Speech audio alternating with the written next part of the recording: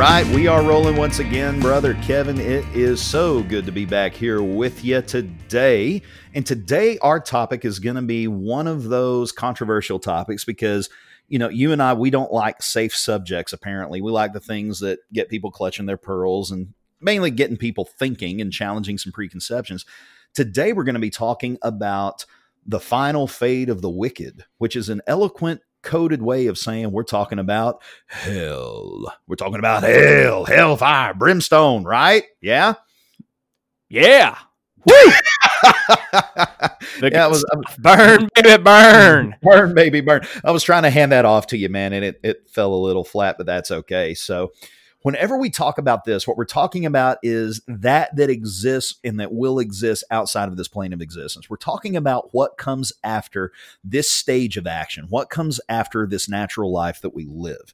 And the popular or mainstream view among most Christians across all denominations is that at the resurrection, there will be a bodily resurrection of both the righteous and the wicked. And I think that to that point, that we agree with that. And honestly, this isn't something that I've really studied that much. It's not something I've given a whole lot of thought to. So I'm really interested in how this discussion is going to go. But after that bodily resurrection and after the judgment, the idea is that the righteous will go to heaven forever. They'll be judged, and based on Jesus and his work and their obedience to Christ, they will enter into heaven, and the wicked will go to hell, and they will be eternally tormented forever. This is a viewpoint that's referred to in theological circles as eternal conscious torment. But that isn't the only view that exists as it relates to the eternal consequences that await the wicked. There's that traditional view of eternal conscious torment that the good people that serve Jesus and that know God, they go to heaven. But those people that are wicked are tortured in hell forever and ever and ever in fire that isn't quenched, where the worm doesn't die, and et cetera, et cetera. But there are also two other views. There's also annihilationism, which is a concept that, if we distill it down to its essence, says that hell is a place, it is a real place where the wicked are cast into after judgment, but they aren't consciously tormented and tortured forever. They are destroyed. They are snuffed out. They simply cease to exist. And then the third position is universalism. And as I understand it, universalism is a position that says that hell is a place where the wicked are purged from their sins. And at the very end, however long it takes, they end up being saved and they end up in heaven, reconciled unto God after that. And today we're going to talk about this idea, but we're specifically going to talk about annihilationism. These are positions that are all old positions. None of these are new thoughts. They've all been around for a very long time. And this is something, like I said, I haven't really given much thought to. This is one of those things that doesn't really matter until it does. And that's a statement that I use in my solo episode, and my doesn't really matter till it does. It's one of those things that it really has no bearing on your standing before God. It really has no bearing on the state of your soul and whether you're in good standing with Jesus or not, if you believe on this one way or another. But for a lot of people, they'll push this issue. And if you don't have the right view about the end of days, if you don't have the right view about the end times, well, then it's a problem. So to that end, there are going to be people that wrestle with this, and they're going to wonder, well, what does the Bible teach? Or they may have trouble reconciling the idea of an omnipotent, loving God with the concept of this God who is supposed to be love torturing someone for all eternity. And that's what leads a lot of people to averring annihilationism or universalism. In any case, though, we're going to talk about this today in this episode, and I know you have landed in the camp of annihilationism. For me, I haven't really given much thought to it one way or another. For me, it's one of those things that it is what it is, and with my faith being placed in Jesus, it's not something I'm really all that worried about. But in any case, there may be some people that are, so that's why we're talking about it today. Yeah, this is not a new position, as you brought up just a few moments ago. The view that the wicked will be destroyed is a pretty old view, and most people are surprised to find out that church historians, both Christian and non-Christian, believe that this is actually the oldest and most dominant position of the earliest Christians, the early church.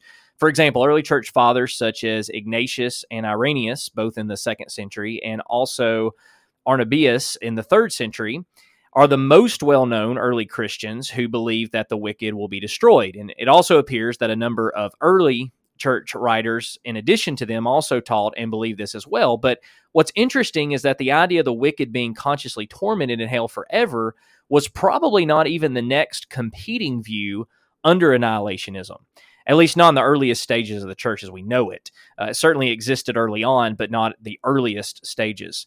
So the second place view, if you will, appears to actually be universalism, which is very interesting because this is the idea that ultimately everybody's going to be saved. And this was held by men like Origen in the 3rd century and Gregory of Nyssa in the 4th century.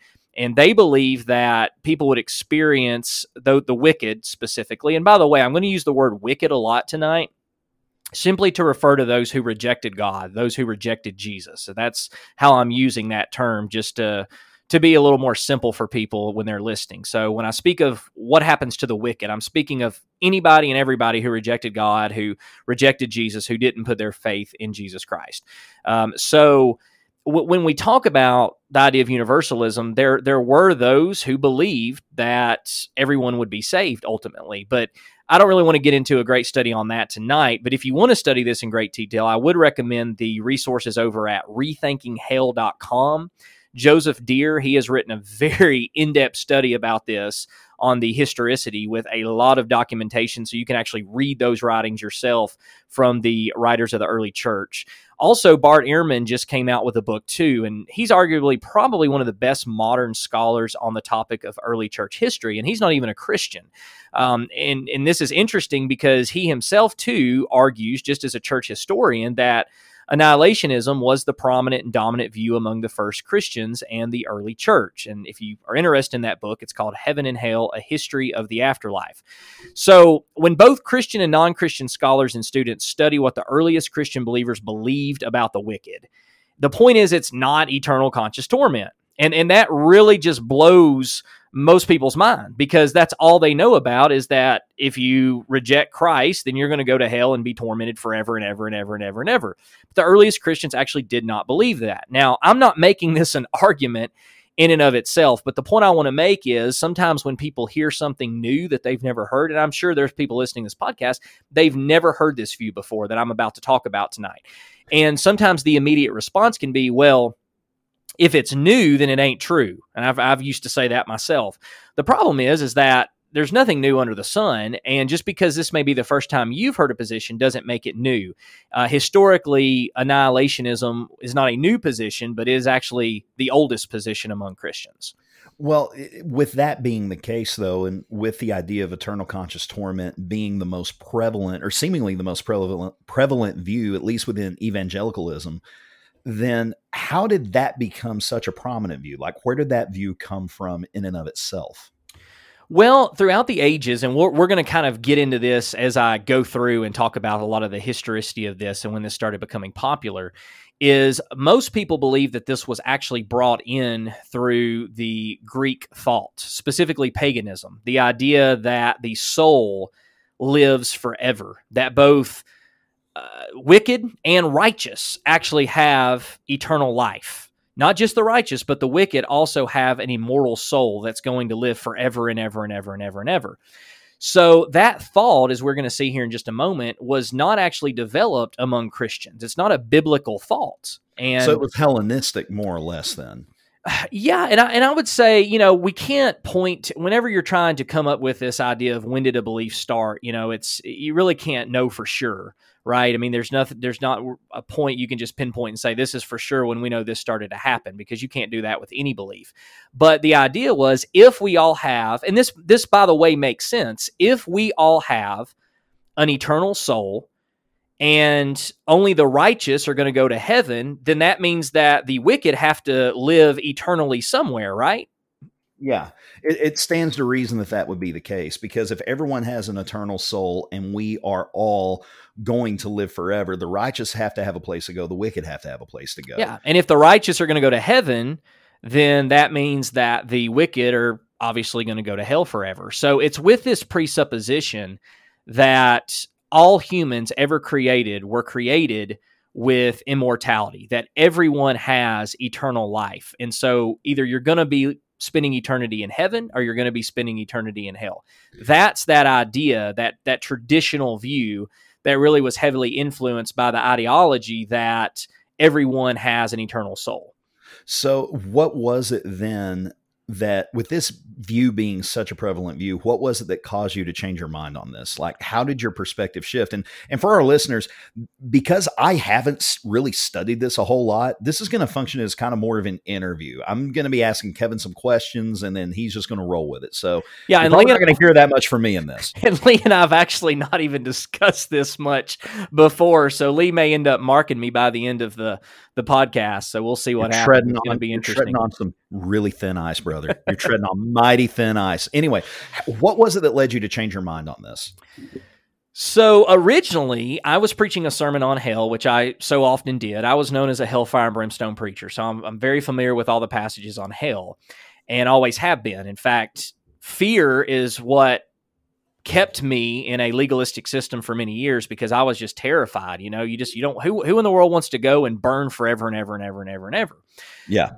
While still being alive. But if that's what you believed and that's what you were taught, then obviously that's going to be something that continues to get propagated. And I did not change because I thought this view was too tough. And that's one thing that a lot of times people are accused of when they no longer believe that hell is a place where people are going to be eternally consciously tormented, because they think, oh, you're just abandoning that view because it's too tough. It's a tough message and people just don't want to hear it. Actually, no. If that is what the Bible teaches, then I would be more than happy to accept that. I would not question God on that, because at the end of the day, God is God. He can do whatever he wants to. Well, and a lot of times I think that this view, at least in the rare moments I've heard it mentioned or discussed, a lot of times it's conflated with the idea that there is no hell. And that's not what you're saying at all. Hell is a real place, but its function is different than what it's commonly understood. That's kind of what you're communicating, right? Absolutely. Yeah. The idea, and this is the way I really summarize the position, is that hell is a real place. The difference is I don't debate or disagree with anybody in regards to hell. What the disagreement centers around what happens in hell. That's where the debate is. What happens in hell? We both agree there's a hell, and we believe that's where the wicked go. The question is, what actually takes place in hell? What happens to the wicked? Traditionally, most Christians, at least over the past several hundred years, are going to tell you they're going to live forever and ever and ever and be tormented in fire. I say when you go to hell, you are actually going to end up being destroyed. That's the difference. So the debate is not whether there's a hell or not. It's what happens in hell. Another question that sometimes people bring up, which I don't know if you're going to get around with this or not, but I'll just go ahead and knock this one out just so people are clear, is people oftentimes go to the word forever and eternal and things like that when talking about heaven and hell and everlasting punishment. I believe in everlasting punishment. The question is, what is the everlasting punishment? This is a very similar point that I just made. Is the everlasting punishment death, destruction, or is it eternal conscious torment? Whatever it is, it's everlasting. So the debate is not on whether or not there's a hell. I believe there's a hell. And the debate is not whether or not is the punishment for the wicked everlasting. It's what is the punishment? What happens in hell? And that's where the focus needs to be. That's where I take issue with people who disagree. Well, and it's another thing that's interesting and it's somewhat infuriating is a lot of times whenever positions change like this, it's because people read into that and they begin to cast aspersions upon people whose positions shift. Like you said, oh, well, you change your position because it's too hard. And a lot of times people will say, well, and we'll do a podcast on this later, well, you change positions because you just don't love the truth, or you're just not sincere. You just don't want to do what's right, or you just don't want to think what's right, or whatever else. One of the things that I have learned is that there are so many people that are just as smart, if not smarter than me, that know things that I don't know, and they are sincere. They are absolutely sincere. And one of the things that I know about you is that there's a lot of things that you know that I don't know. So knowing you and the way I know you and knowing what I know about you, you're not going to change your position unless you've got a really good reason to do so. So what are some of the reasons that led you to changing that position? So in summary, there's two reasons. And It's very easy. In fact, when I read some of these Bible verses here in a moment, you're probably going to be thinking to yourself, how in the world did I not see this sooner? And I'm not saying that to be derogatory. I'm not saying that anybody is dumb if they disagree with me, even after listening to why I believe what I believe, because I don't believe, as Lee pointed out earlier, that this is something that we need to divide over. I believe you can believe in eternal conscious torment and be perfectly okay. I also believe you're going to be shocked in a good way when you find out that's just not the case. So, but I don't, there are people who say, because I don't believe in eternal conscious torment, that's enough for me to go to hell and be eternally consciously tormented, which is very ironic when you think about it. But I don't believe that we should draw lines like that. And so when I say I take issue with people who believe this, I don't actually take issue with the people. I take issue with the reasons, the arguments, because I just don't believe that they're biblical. And so the first reason why I change is because I believe that the Bible teaches that God only gives the righteous eternal life. And we see this in Romans chapter 6, verse 23, where the wages of sin is death, but the gift of God is eternal life. Now, we have to remember, humans are created beings. We are not gods. We have not always existed. We are not inherently immortal. The only way that we are living right now is because God has given us life. God is the creator of life, and he is the sustainer of life. For example, 1 Timothy 6:15 says that God alone has immortality. And what that verse is saying is only God is inherently immortal. God can impart his immortality, but none of us are created as immortal beings. None of us are. God has to give that to us. And so I just want to read a list of verses here to explain to you exactly what I mean. And as I'm reading these, notice that it is only the righteous that is said to have eternal life. In Matthew 19:16, question was asked, teacher, and this was asked to Jesus, what good deed must I do to have eternal life? See, the Jews understood they didn't have eternal life, so they needed it. They wanted it. So what do I have to do to get eternal life? 1 John 2:25 says, this is the promise that he made to us, eternal life. Romans 2:7 says, to those who by patience in well-doing seek for glory and honor and seek for immortality, he will give them eternal life. Galatians 6:8 says, but he who sows to the Spirit will of the Spirit reap everlasting life. John 10:28, Jesus said, I give them eternal life, and they shall never perish, talking about his followers. John 3:36, whoever believes in the Son of God has eternal life. Whoever does not obey the Son shall not see life. John 4:14, whoever drinks of the water that I will give him will never be thirsty again. The water that I will give him will become in him a spring of water welling up to eternal life. John 6:40, for this is the will of my Father, that everyone who looks on the Son of Man and believes in him should have eternal life. John 6:47, truly, truly, I say to you, whoever believes in me has eternal life. John 6:54, whoever feeds on my flesh and drinks my blood has eternal life. Acts 13:46, when preaching to the Jews, they said that they had judged themselves. The apostle said that these Jews had judged themselves unworthy of everlasting life. In Romans 5:21, the Bible says, grace also might reign through righteousness, leading those to eternal life through Jesus Christ. 1 Timothy 6:12, Paul says, I fought the good fight of the faith. Take hold of the eternal life. James 1:12 says, blessed is the man who remains steadfast under trial, for when he has stood the test, that he will receive the crown of life.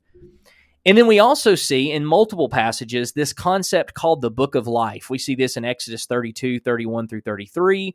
We see this in Psalm 69, 27 and 28. Paul talks about it in Philippians 4:3. And then in the book of Revelation, we see this idea about the book of life in Revelation 3:5 and 21 and 27. This appears to be a metaphor. Whatever it is representative as all the people who are saved, all the people who have life. Hence the book of life, right? We see in Revelation 2, verse 7, To him who overcomes, I will give to eat from the tree of life, which is in the midst of the paradise of God. Remember, going back to creation, God kicked Adam and Eve out of the garden. And in fact, he put protection, the angel to guard, unless they came and actually ate from the tree and lived forever, the tree of life and lived forever. So that tree is representative of being a life-sustaining source. That's only going to be in heaven. That's only going to be with God. So from the beginning until the end of time, from Genesis all the way until Revelation, what we see is this thought pattern of life only being given to those who actually put their faith in Jesus Christ, or those, if before Jesus, trusted in God and who followed him. We don't see anyone else receiving eternal life. And so the point that I always make is that the Bible teaches that the wicked do not receive eternal life. I mean, and by the way, these are just a few verses, and that in and of itself probably bored a lot of people because I know I read a lot there. But it just proves that there's quite a few verses there, and there's a lot more that prove that, both in the Old and the New Testament. So that's one of the reasons why. Wow. Well, that's a lot. That's a lot of verses. That's a lot of stuff. But even in that, I can't help but think about First Thessalonians over in what is it? No. Is it First or Second? Second Thessalonians 1. Yeah, Second Thessalonians 1. Everlasting destruction. Yeah, you may be getting into that here. Yeah, that's actually going to be the second reason here in a moment. Okay. Well, if it's okay, I'd like to go ahead and read that, because that's one of the verses that I would go to a lot if I was thinking about the terms of eternal conscious torment. You know, in verse 8, where he says, "In flaming fire, taking vengeance on those who do not know God and on those who do not obey the gospel of our Lord Jesus Christ, these shall be punished with everlasting destruction from the presence of the Lord and from the glory of his power." And I always took that to mean that this is God discussing and elucidating, or the Holy Spirit speaking through Paul, that this is an issue that will affect those who are wicked. They will be in that everlasting punishment. And there's some other verses that kind of relate to that we'll get into later. But in any case, that's one of the things that I would look at. But what are how would you explain that? What are your thoughts on that? Yeah, so reason one then, in summarizing why I changed, would simply be that the Bible teaches only the righteous have eternal life. And that's very clear. And the more that I studied that, I'm going to say, at least according to the way I read Scripture, every time that I pick up the Bible now, I see, oh, wow, eternal life, only to the righteous. Oh, wow, eternal life. The Bible never says anything about the wicked having eternal life. So let's actually turn to the next reason why I changed, which has to do with one of the verses you brought up, which is actually a verse that I use to prove annihilationism. Really? Yeah. Okay. And so that is reason number two. Let's go back before I get into reason number two. If the wicked do not live forever, and I don't believe they can, because if God is the only one who can give eternal life to the wicked, then that means they will not live forever. It means they can't live forever because they don't have eternal life. God never gave them eternal life. God's not going to give them eternal life. So that begs the question, what happens to the wicked then? Well, the second reason why I changed is because the Bible teaches that the wicked is actually going to be destroyed. That the wicked they're not going to continue on. They can't continue on. God's not giving them eternal life. There's no way they can continue on living if God doesn't give them eternal life. So what happens? They're going to be destroyed. We see this starting with the Old Testament.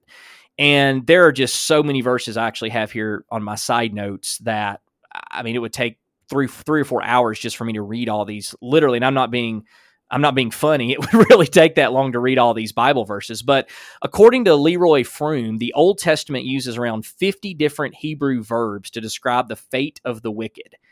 And they are all in reference to everlasting destruction, not everlasting conscious torment. And this is in the Old Testament. This is really emphasized in the poetic books where the wicked are described as passing away, or being cut off from the land of the living, being no more, being burned up. And we see these types of passages and imagery. We see this in Psalm 11, 1 through 7, Psalm 34, 8 through 22, Psalm 34, 1 through 40, Psalm 58, Psalm 69, 22 through 28. The bottom line is no passage in the Old Testament is ever seen describing the final fate of the wicked as eternal conscious torment. On the contrary, it's always destruction. It's not life, it's not continuation, it's destruction. So, well, and you do see a lot of that language in the Psalms, but wouldn't the argument be made that that could be just poetic language that references the eternal torment that someone would face? I'm so glad you asked that, actually, because, and I promise people listening, we did not plan these questions. We really didn't. I jotted some notes down, but I mean, we didn't even talk about this beforehand. So one of the arguments that people typically ask is, well, couldn't this just be talking about temporary? You know, like, for example, that God is going to destroy them on earth, right? This is not talking about forever. This is just talking about, you know, because they're wicked, God's going to have his way with them here on earth. That's one alleged rebuttal that sometimes people come up with. Here's the problem with that. When you read the book of Ecclesiastes, especially, you're going to see that typically the righteous are the ones who are punished on earth, and the wicked are the ones that succeed. You know, we see that the psalmist oftentimes, once again, Ecclesiastes, Proverbs even talk about, why does it seem like the wicked are able to be so successful in life while the righteous are punished in this earth? And so, on the contrary, these verses certainly describe, I believe, not the temporal fate of the wicked, but the eternal fate of the wicked. But even then, if someone says, well, this is still, yeah, I understand what you're saying, Kevin. Yeah, I know burned up and pass away and perish. But couldn't that just, since these are really a lot of poetic books, couldn't that be more or less just figurative? And my answer is, sure, it could be figurative. Here's my response is, where in the Old Testament does it say that the wicked in any sense will continue, much less be tortured forever and ever and ever? Yeah, well, and that's a fair point. And I'm not really aware of anything because I haven't really studied this. I'm not really aware of anything that's present in the Old Testament that teaches such a thing. Well, there's two places people go to. And one of them's Isaiah, isn't it? Yeah, so Isaiah 66:24 is probably not going to be a very familiar passage to most people in the book of Isaiah. It's going to be probably a more familiar passage to people in Mark chapter 9, verses 42 through 48, where Jesus actually quotes, Jesus quotes it, yeah. Isaiah. So most people don't really know much about Isaiah 66:24. They know about Mark 9, 42 through 48. Let me just pull my Bible up here and I'll read this so that people can get the context. So this is Jesus talking here.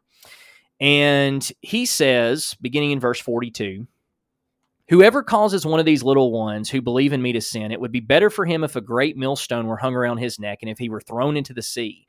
And if your hand causes you to sin, cut it off. It is better for you to enter life crippled than with two hands to go into hell, to the unquenchable fire. And man, if that doesn't teach eternal conscious torment, I don't know what does. And if you preach, brother, that preaches. That's what it says. I can tell you how many sermons I preached on this. And if your foot causes you to sin, cut it off. People are listening like, Kevin, how do you answer this? Isn't this so clear? Cut off your foot. It's better for you to enter life lame than with 2 feet to be thrown into hell. And if your eye causes you to sin, by the way, did you notice that? It's better for you to enter into life lame than with 2 feet to be thrown into hell. Okay, interesting.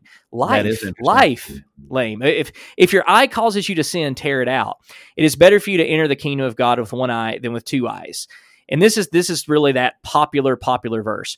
Where their worm does not die and the fire is not quenched.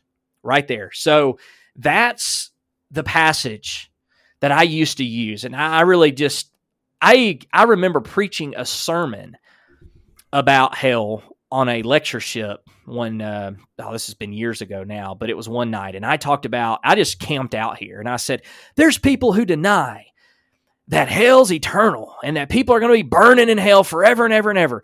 And I quoted this, and I quoted it with such passion. You know, I said, listen to Jesus himself. The worm does not die and the fire is not quenched. I said, does that sound to you like people are going to just be out of existence? Does that just sound like they're going to be destroyed? No, they're going to come on. So I really preach this hard.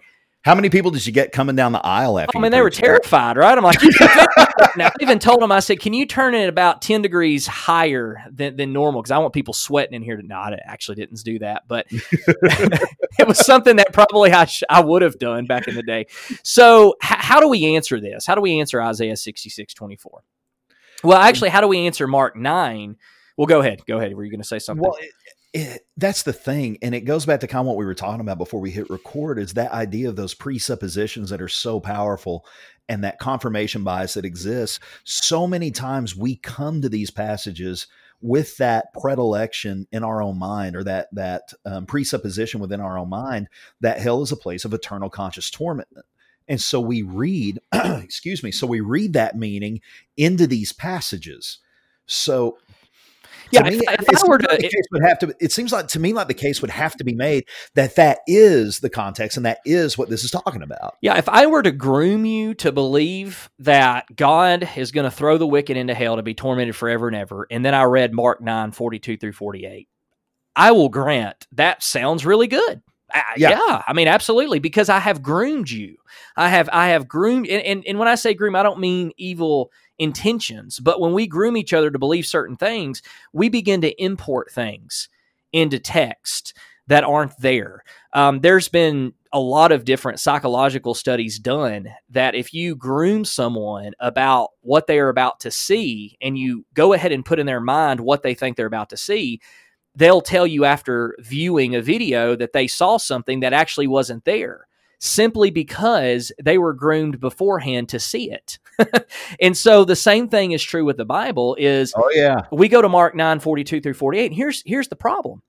Most quote Mark 9:42-48, first of all, not even realizing that this is actually a passage, the worm does not die, is from Isaiah 66:24, that this is something that Jesus didn't just make up. Jesus didn't just spit and stuff left and right. He is quoting from a well-known prophet. And this is the first question I have for you if you're listening to this. And be honest. Let's be honest here.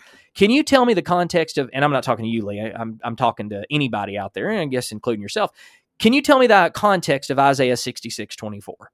Of Isaiah 66, not so much. I know I've done a lot of study in the years, or in the months gone by, and over the last couple of years, about textual criticism and about, the formation and formulation of the Bible and how the canon came to be, especially in the Old Testament. And there's a lot that's been written about Isaiah, but Isaiah was one of those books that was written during and either just before, during, or just after the exile. There's some differences of opinion on that, but a lot of it has to do with the reason why Israel was facing the retribution that they were, and the judgment that God would execute upon Israel's enemies. That's the general context of Isaiah in and of itself, but the specific context of Isaiah 66, I have no idea what the context is. And I didn't either. I had preached who knows how many sermons, and I didn't even know the context. And so this is actually the context. When you back up to verse 15 and 16, the context here is speaking on how God will execute judgment on his enemies. And he actually says, with a fiery sword. Fire in the Bible always represented judgment. It was a metaphor, always represented. God wasn't actually going to come down with a sword of fire and just start cutting people open. That never happened. So you see that in the Garden of Eden too, with the angel with the sword of it was fire. A judgment. Yeah. So it was always some sort of judgment. The wicked will be destroyed and consumed altogether, is what verse 17 says. When the wicked are destroyed, the righteous will continue. And this is verse 22. So this is the setting for the crucial verse under examination. So you're talking about God's judgment on his enemies. He's going to use a fiery sword. And in verse 17, it actually said the wicked will be destroyed. They will be altogether consumed. While the wicked are destroyed, the righteous are going to continue. That's the setting of this context.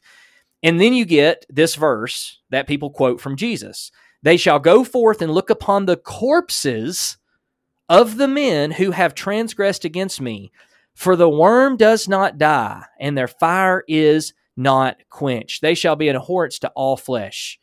That's metal. Now, let me ask you this. Under consideration, are these corpses living or are they dead? A corpse is dead, brother. I mean, by definition, a corpse is dead, you know? It doesn't say they shall go look upon these men who are being tormented. It says they will go and look upon the corpses of these who have transgressed. It's a bunch of dead folks where the worm is eating their body and the fire has destroyed them. That's the metaphor. That's Isaiah. So if I'm a Jew, I know Isaiah 66:24 very well. And Jesus then alludes to this of what's going to happen to the wicked. What's going to happen to the wicked? The same thing that's always happened to the wicked. They're going to be destroyed. I'm going to consume them. They are going to be no more. They are going to perish. They are going to be cut off. The same thing. Jesus wasn't teaching anything new here. This is something they understood. No Jew believed in eternal conscious torment. No Jew believed that at all. And if Jesus was teaching that, they'd be like, wow, Jesus is teaching something completely new. No, he was quoting one of their own Jewish texts to show he is saying that if you disobey him, if you do not follow him, if you do not trust in him and his grace, then you will be destroyed, just like those in Isaiah 66:24. So, go ahead. Well, the fire in there's other verses here I want to pull in. The fire in context is not quenched. Did you notice that? But it's not put out until it completely consumes what was put in its way. There's still not that fire who consumed their enemies is still not burning to this day. It simply is a metaphor showing that this is God's destruction. You can't stop it. There's nothing you can do. This figure and explanation of a quenchable fire is actually seen throughout the Old Testament to reference judgment and destruction in many instances. We see this in Ezekiel 20, verse 47 and 48, Amos chapter 5, verses 5 and 6, and this is never a phrase applied to anybody who is still living. It's talking about them being destroyed, not being tortured while they're alive. Okay, so that's all well and good and everything else. And I see that point, and I think it's really, really powerful. But even if Jesus didn't necessarily teach that, the Holy Spirit would come after Jesus. He would guide the inspired writers of the New Testament into all truth, and he would remind them of those things. So there was certainly new revelation that came at the hands of the Holy Spirit. So even if Jesus himself didn't make that point, and that point can't be made from this account that we've just talked about, what about what Jude says in Jude verse 7? Because over here he talks about the angels who, well, in verse 6, let me go ahead and read that here. He talks about, and the angels who did not keep their proper domain, but left their own abode, he is reserved in everlasting chains under darkness for the judgment of the great day. As Sodom and Gomorrah and the cities around them in similar manner to these, having given themselves over to sexual immorality and gone after strange flesh. I always like reading it that way. Strange flesh are set forth as an example, suffering the vengeance of eternal fire. So couldn't you make the case for eternal conscious torment from Jude 7? Because it seems like that would be a case you could make. So this was actually the first passage I used when I ended up getting into a debate with a Seventh-day Adventist, because a Seventh-day Adventist also are annihilationists. And I was a guest speaker. In fact, most of the time when I spoke at places, because of my job at that time, I was the director of the Gospel of Christ. My job was to go over and speak at different places. And I was a guest speaker, and guess what I was preaching on that day? Hell. And so he came up to me afterwards, and very nice, very respectful, and he said, would you be interested in a study on hell? And arrogant Kevin Pendergrass, pre-2014, 2015, said, I would love to teach you the truth about hell. Well, I mean, if the Seventh-day Adventists believe it, we just have to write it off, right? Of course. And so I ended up getting into this discussion with him and he said, well, can you give me one of the reasons why you believe in hell? And, of course, I had preached this whole sermon. I said, well, I just preached a whole sermon on it. He said, well, I understand, but just give me one verse and we'll just kind of go from there. And I said, okay. I said, well, Jude 1:7. I said, clearly the Bible talks about everlasting fire. And I said, so I don't know how you can deny that people aren't going to be living forever in hell being tormented, because the Bible speaks of an everlasting fire. I will never forget what he said to me, because this is actually his name's Timothy. And to this day, it's because of him that I even started thinking about this from a different angle, because he answered this question so well that it provoked me to continue to look into this topic in depth. And that's been years ago now. But he said this. He said, so you believe then that everlasting fire meant a fire that was going to last forever? I said, well, of course. I said, duh. That's what it says. He said, well, have you ever gone to the context of the passage Jude is talking about? Of course, once again, being arrogant Kevin, well, yeah, of course I've gone to the context. He said, well, do you mind reading a couple of verses for me? And that's never a good sign. You know, you are above your, or you're above your head, under your head. I don't know. In over your head. Over your head. That's what it is. I was like, above. Oh, okay. So, when someone is asking you these questions that they know something you don't know, right? So I'm like, oh, great. So he said, well, let's go to Genesis chapter 19, because this is talking about Sodom and Gomorrah, the destruction of Sodom and Gomorrah. And I want to read this to you. All right. This is Genesis 19, verse 27. It says, and Abraham went early in the morning to the place where he had stood before the Lord. And he looked down. This is the morning after Sodom and Gomorrah were destroyed. And he looked down toward Sodom and Gomorrah and toward all the land of the valley. And he looked, and behold, the smoke of the land went up like the smoke of a furnace. So it was that when God destroyed the cities of the valley, God remembered Abraham and sent Lot out of the midst of the overthrow, and he overthrew the cities in which Lot had lived. He said, Kevin, this everlasting fire didn't even last 24 hours. Because by the time Abraham got there, all there was left was smoke and nothing but Sodom and Gomorrah, who had been destroyed. Every last one of them.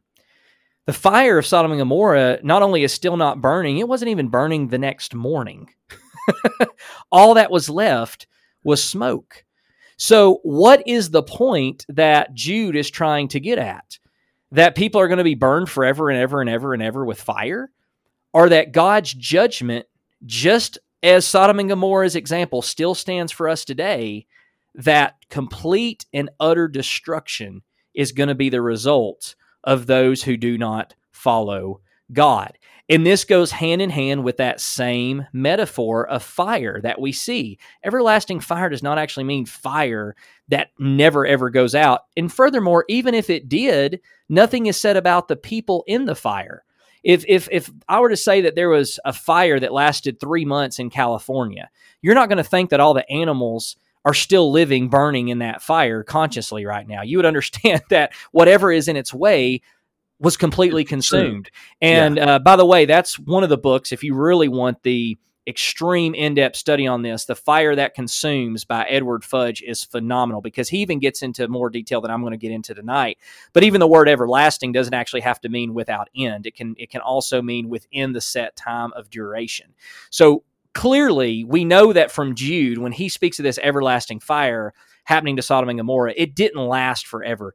It was the result of the fire that was forever. They were destroyed by God's judgment. And furthermore, even the whole idea of Gehenna, which is the word translated hell. I was just about to ask about that. Yeah. So it means valley of Hinnom. And this is simply where there were a lot of dead bodies. A lot of the kings would sacrifice their children, and this was basically just a valley of where the dead were. So whenever Jesus talks about hell, everyone knows one thing: dead bodies. When Jesus talks about Isaiah and the fire does not die, and the worm does not die and the fire is not quenched, you think of one thing: dead bodies, corpses, destruction, people who are no longer living. And so it was just very interesting when I first started studying, because that was one of the passages that I looked at that I thought, you're right. Sodom and Gomorrah is not still burning. It wasn't even burning the next day because it had already been consumed. The metaphor of fire, everlasting fire, was God's judgment, and there's nothing that could stop it. There's nothing you could do about it. It's a fire that consumes. Well, to me, that seems like it's a pretty strong case. It's a really strong case to be made. What else do you have about this? Like, what are some other things? Since I don't really even know what to ask at this point. Yeah, well, so I actually haven't really gotten into my next affirmative argument yet, so I'll get there in just a minute. But another Old Testament passage that's pretty popular when people talk about the idea of eternal conscious torment is Daniel chapter 12, verses 2 and 3. And because it talks about how they will look at contempt the resurrection. They'll be basically damned and damned to being looked upon with contempt. And so people look at that and go, well, it says everlasting contempt in Daniel chapter 12, verses 2 and 3. What happens is people really grab hold of the words forever and everlasting, and they insert people into those words. But you've noticed so far, nothing has ever been said about everlasting people, everlasting wicked. It's everlasting fire. It's everlasting contempt. It's things that aren't even describing the people. It's the result. So when we look at this idea in Daniel chapter 12, verses 2 and 3 about the bodily resurrection, we see both the righteous and the wicked will be resurrected, which I believe that. Paul talks about that as well in the book of Acts. But the righteous are judged to what? Everlasting life. And the wicked here in Daniel chapter 12 are judged to everlasting contempt. Now, the contempt here in context is not the experience of the wicked. It's the experience of the righteous toward the wicked. Just because we may look today at Hitler with contempt, that doesn't mean he's still living on this earth today, just because we still look at him with contempt.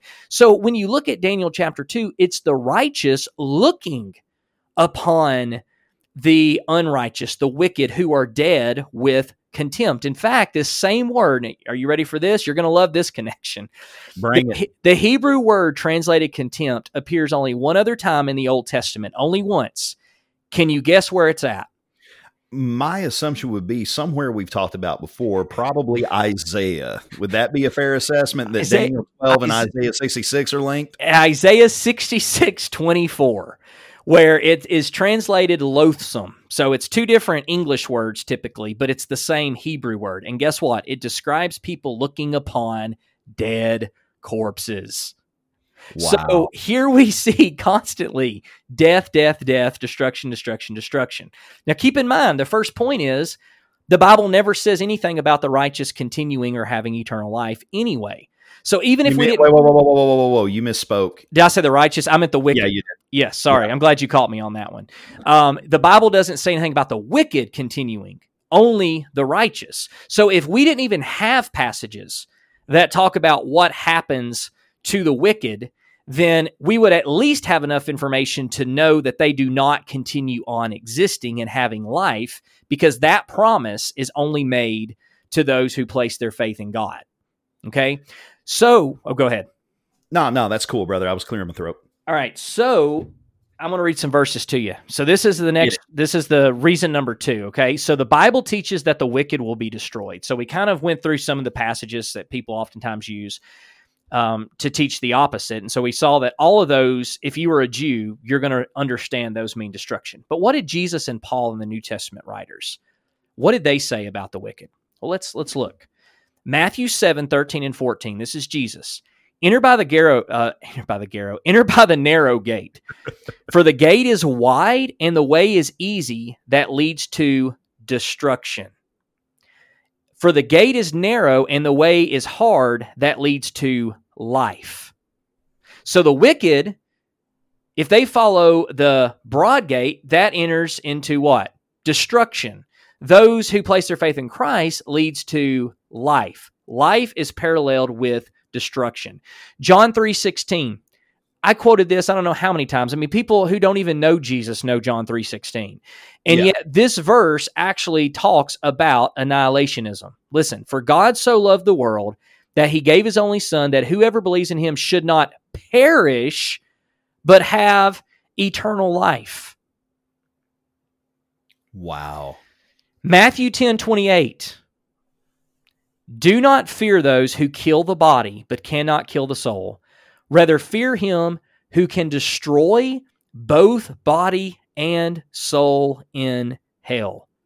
Rather fear him who can what? Destroy both soul and body in hell. Now, this is the question I always ask. If you don't have a soul, you don't have a body, and God didn't give you eternal life, how in the world are you existing in any way? Yeah. All right, another one. This is the one you brought up. 2 Thessalonians 1:8-9. In flaming fire, taking vengeance on those who do not know God and on those who do not obey the gospel of our Lord Jesus Christ. These shall be punished. How? With everlasting, eternal conscious torment. No, that's not what it says. How will they be punished? What's their everlasting punishment going to be? Destruction. Destruction. That's the punishment. Destruction. And how long is that destruction? Everlasting. You're never going to come back. And when that same imagery was seen in the Old Testament, whenever God wiped out somebody with this consuming fire, this everlasting fire, it meant they would never be built back again. They would never come back again. That would be it.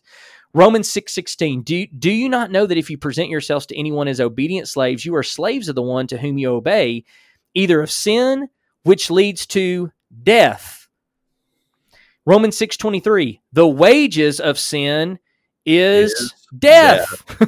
2 Corinthians 2:16, Paul's talking about the gospel. He says, to one, it's a fragrance from death to death. To the other, a fragrance from life to life. John 5:20, let him know that whoever brings a sinner from his wandering will save his soul from death. Philippians 3:19, Paul says, their end is destruction. He's talking about false teachers. Their end is destruction. 1 John 3:15, everyone who hates his brother is a murderer, and you know that no murderer has eternal life abiding in him. You know what? If you believe in eternal conscious torment, just go kill somebody, because if you do that, you're not going to live forever, according to 1 John 3:15, because no murderer has eternal life in them. Wow. 1 Thessalonians 5:3, sudden destruction will come upon them. 2 Corinthians 2:15, for we are the aroma of Christ to God among those who are being saved and among those who are perishing. 1 Corinthians 1:18, for the word of the cross is folly to those who are perishing, but to us who are being saved, it is the power of God. Acts 3:23, and it shall be that every soul who does not listen to that prophet shall be destroyed. And I mean, you could go on and on. I've got more, but I mean, my goodness, I know we're getting short on time here. So the point that I want to make is we see this over and over and over. So if you were to ask me, why do I believe that the wicked are going to be destroyed? Number one, because the wicked will not be granted eternal life. Number two, because the Bible says explicitly and specifically that the wicked are going to be destroyed. And so this is the way I put it. If we argue that the wicked will live forever in hell, this means they will be granted eternal life. This means they will never die. This means they will not be destroyed, and this means they will never perish. If we believe that the wicked will not be granted eternal life, which the Bible says they will not, if we believe that the wicked will die, if we believe the wicked will be destroyed, and if we believe the wicked will perish, then we cannot believe in eternal conscious torment. You can't have it both ways. You can't be destroyed forever in a place while being alive at the same time. It's impossible. Yeah, it and so work. You can't be continuing on while still being in existence. You can't be alive while having perished. You can't be. All of these things, all of these different words are used. And so either God will give the wicked eternal life or he won't. Either the wicked will die, be destroyed, or perish, or they won't. The Bible says they will. And so we're going to get in, I know, to a lot of different questions in the next session, because people want to talk about the rich man and Lazarus. You know, that's the big one. People want to go to the book of Revelation where we see a lot of Jewish imagery there. And I can't wait to get to those passages, because we're going to answer some questions Lee and I both have discussed that I believe people will want to know how I respond to those based upon what I just said. And so I'm very excited about getting into all of that. So I hope people will stay tuned, because we're not done yet. We're going to get into a lot of those questions that oftentimes people ask. Yeah, and we're going to put that off to the next episode, because we've even gone longer than we wanted to. We're really trying hard to keep this at 30 to 45 minutes, and we're at about 54 minutes right now. So we would really love to get into that now, but in the interest of time and in the interest of trying to keep this short, we're going to go ahead and bring it to an end now. But I mean, it's a compelling case. And as far as I'm concerned, I think you're just taking all these verses out of context because you don't believe in eternal conscious torment. And, you know, you're torturing the scriptures to make your case. And I'm teasing. Yeah. And that's sarcasm for those of you who are listening. And yeah, no, dude, it's a hard case. It's a really hard case to go against. And like I said, it makes a lot of sense. And To me, it makes more sense in light of the idea of who God is and him being a God of love. And I think that's the biggest issue that I've had with the position over eternal conscious torment, is the idea that we have a loving God who is going to destroy these sinners and torment them and torture them forever and ever and ever and ever. If love is your primary essence, that's not something that you long to do. And one of the cop-outs that we make for that is, oh, well, they're choosing that. They're choosing to do it, but still it's the ramifications that God has put into place. To me, destruction and annihilationism seems to fall in line with the nature of God revealed in Scripture a little bit better. But well, I'll say that personally, that was never a huge point of contention for me. I really never thought that, and that may surprise a lot of people. I mean, I'll say that, it always goes in the back of your mind, but I didn't, that wasn't like a big point, like, oh man, this proves everything, or this is why I really started digging deep into it, because I was actually, what really started me down this road was when I was challenged by someone who I thought I was about to straighten out, and come to find out they ended up straightening me out. And so it was just interesting to look at it that way, because for me, if the Bible teaches eternal conscious torment, he teaches eternal conscious torment. I mean, it's just that simple to me. I'm fine with that. I have no problem with that. What I do have a problem with is when we cannot prove our positions, or at least give what I believe to be a rational case for our position. And when our position is more of a paganistic idea than it is anything else. And so that really kind of going back to the beginning, when you look at what the Bible teaches, when you look at the early church, when you look at the early Christians, this is what most of them believed. Most of them did believe that the wicked would die. I mean, that's Romans 6:23. The wages of sin is death. This whole dualism, this idea of spirit and body separation, and this idea of mankind has immortal souls that are going to live on somewhere forever. It's not Jewish. It's not biblical. It's not Christian. It's actually pagan. And so it's just very interesting when you start researching that to see that we hear something, we go, oh, this is a new doctrine. Actually, what most people believe today is kind of the newer doctrine, even though it's been around for a long time in comparison with when the church started.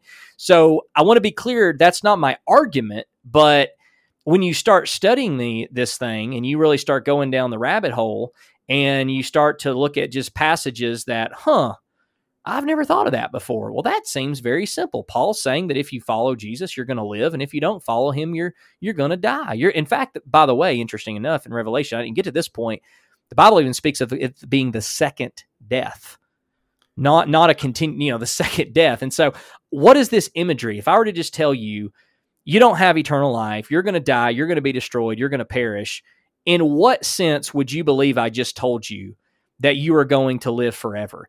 And furthermore, think of this. If the Bible did teach that if the Bible did teach, if God wanted to teach that the wicked would not have eternal life, if the wicked would be punished by being destroyed, by perishing, and by dying, how else could he have said it? Yeah. Yeah. I mean, you can't say it really any plainer. Cut off, burned, no more, like the wheat chaff. I mean, he uses like 100 different illustrations, or the Bible does. It's like, what other language could he use? What else could he say? When he talks about the result of the wicked, he references very popular Old Testament passages where everyone understood this was death, it was destruction, it was corpse. What more could Jesus have done? And what could have Paul done if they did want to teach annihilationism? What more could they have said? Well, and it goes back to the importance of contextualization and being able to read the scriptures contextually within their context as the writers would have meant it and as the readers would have understood it. And there's no, from what you're saying, it sounds like there's no doubt, or there would be no doubt in the mind of a Hebrew reader, of a Jewish person that lived in that era, what truth was being presented. The idioms and the illustrations would have made perfect sense to them. But in any case, we are way over time, so we need to go ahead and wrap it up, brother. Do you have anything else you want to share before we bring it to No, we'll get into it some more in the next episode. Yeah, we'll discuss it more. We'll get into the rich man and Lazarus. We'll get into the imagery found in Revelation. We'll also answer some questions that some of you may have. So please send us your questions. We would love to answer them. Once again, we thank you guys for listening. We thank all of our listeners. Our audience is growing, and we appreciate it because we know it's because y'all are sharing this with other people. Please continue to share our podcast, like us, follow us on Facebook. Give us a 5-star review on the platform of your choice. We're working on rolling this out to more platforms. So give us some feedback as to where you'd like to see us and where you'd like to hear us. Thank you all so much. Keep us in your prayers as we ever pray for you. We all love you, and we'll hopefully connect with you once again very soon.